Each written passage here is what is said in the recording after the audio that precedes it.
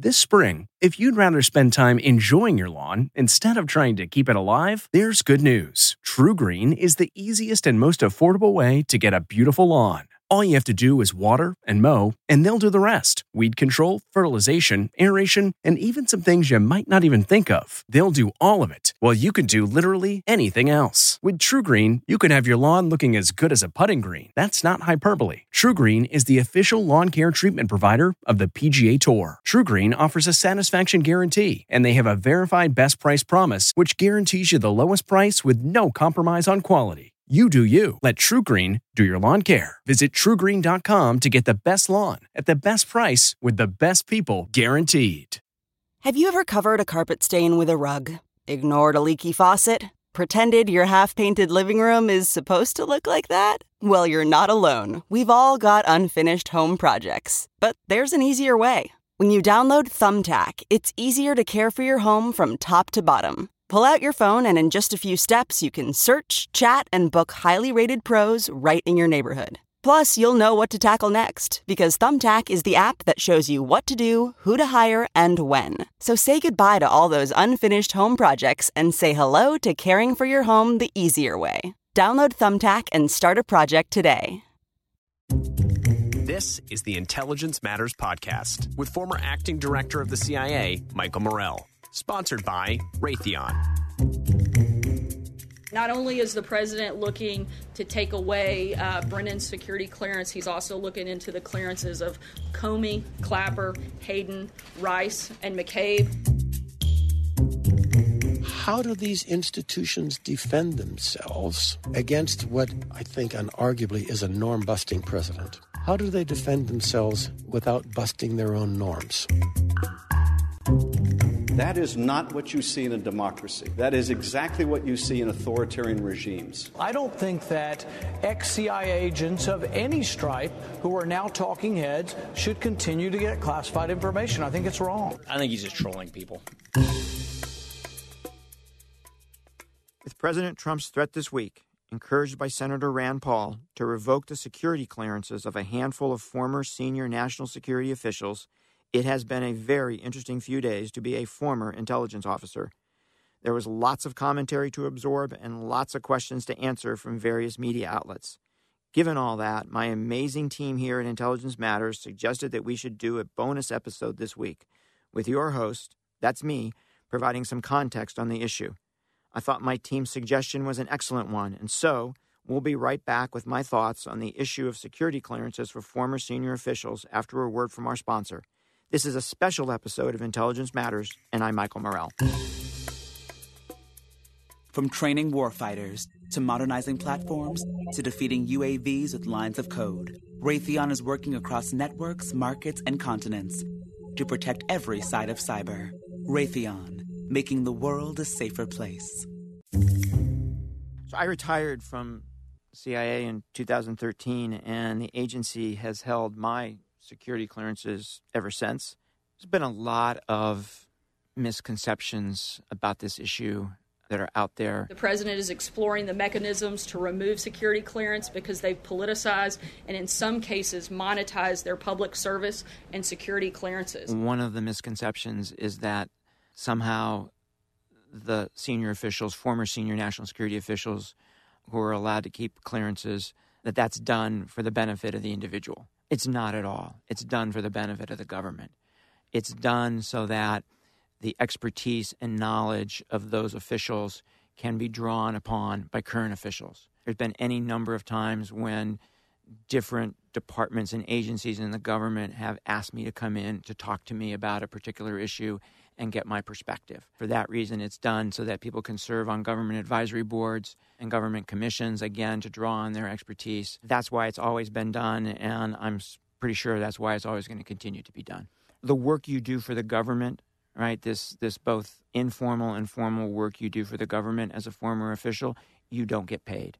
In general, you don't get paid. As I said, I've done it for 5 years, and I've never received a single dime. And in terms of private companies that might be interested in a former senior official, they're interested in that official not because they have a security clearance. They're interested in that official because of their knowledge and expertise. If you didn't have a security clearance and they wanted to hire you for those reasons, they would sponsor you for one. It might take a few extra months, but you would get hired, they would get you a clearance. So there is very, very little monetization of these security clearances going on. Very little. Top officials who served in these posts have lost, over the years, their security clearance for personal indiscretions, things that they've done that could compromise them. And anyone who can be compromised or blackmailed or threatened, obviously, can lose and often does lose their security clearance. That's the way the system is supposed to work. In terms of you criticize the president, you lose your security clearance, that kind of retribution has not been seen before. It would be brand new. Former senior officials know better than anybody where the line is between classified and unclassified. They know what they can say. They know what they can't say. The three individuals that I know best who were on the White House's list, Jim Clapper, former DNI. I certainly understood the downsides of speaking out. And I guess you can call that political. I don't feel that way. I don't feel aligned with one party or the other. I never have. I've voted both ways.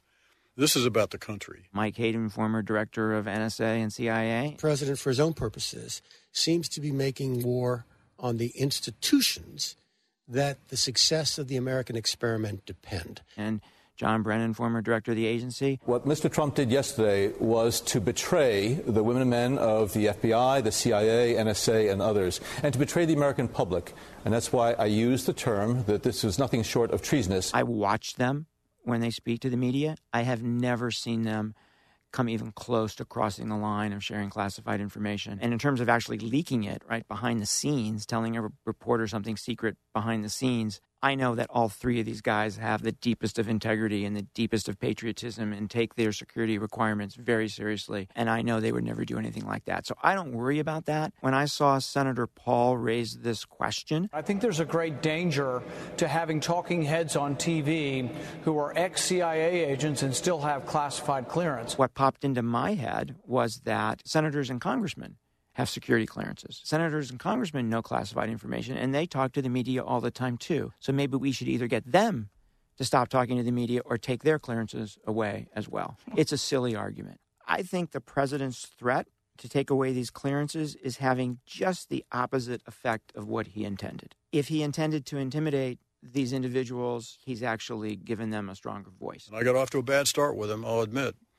When, after we briefed him at Trump Tower on the intelligence community assessment, of course, he 5 days later referred to us in a press conference as Nazis. And I felt I had to speak up on behalf of the great men and women of the intelligence community and not let that go by. And since then, one consistent thing about President Trump is a great aversion to anything that calls to question the legitimacy of his election. And that started with intelligence community assessment, which I thought was a great example of truth to power. If he wanted to dampen the platform that they were speaking from, he's actually enhanced it. These people are the institutional memory of our intelligence services. They know the history of all of our international relationships. But you know what they say? Those who fail to learn from history are Donald Trump. President Trump lives in the eternal now. He doesn't really consider history. He doesn't seem to consider consequence. It's all the eternal now. And Michael, you and I and the guys we left behind are all about context, which is just the opposite of that. That's it for our special episode. Let us know what you think, as we may do more of these in the future. I'm Michael Morell. Please join us next Wednesday for another regular episode of Intelligence Matters.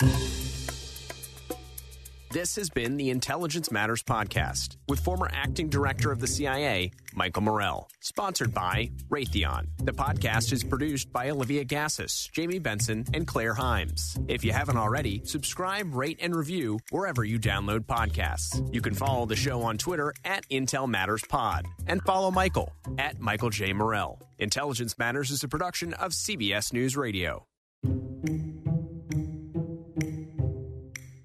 Catch every episode of 60 Minutes, America's most watched news magazine show, as a podcast. Hear in-depth investigations across politics, news, and entertainment on your schedule. Listen to 60 Minutes ad-free on Wondery Plus.